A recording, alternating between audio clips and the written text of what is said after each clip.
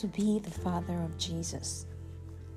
The bed of Jesus is one filled with many crests and troughs. Let me unfold the crux of this magnificent story by examining the character of the man Joseph. Oh, what a blessed man!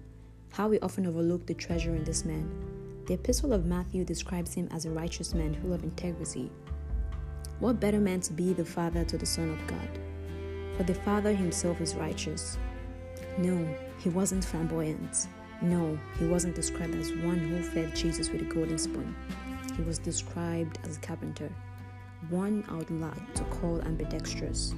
Oh my, I bet Joseph made some of the best furniture in Nazareth. This man sounds to me like an equivalent of the Proverbs 31 woman. He worked willingly with his hands, and the Lord established the works of his hands. For when the beauty of the Lord comes upon a man, the works of his hands will be established. Now established in the works of his hands, and a virtuous fiancé in the picture, surely the future looked bright, until the horrifying news came.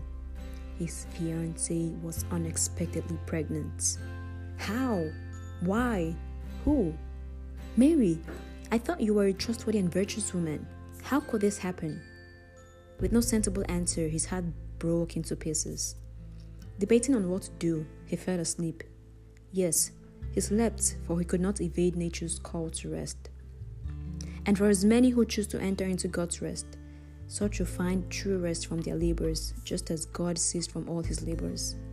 Unwittingly, in this rest, he heard the call to take Mary as his wife, this time around in clear light revelation, no doubts, no reservations. You see, brethren, greater glory comes with greater risk and bigger strides. To be a man or woman of faith, you must and will make tough decisions.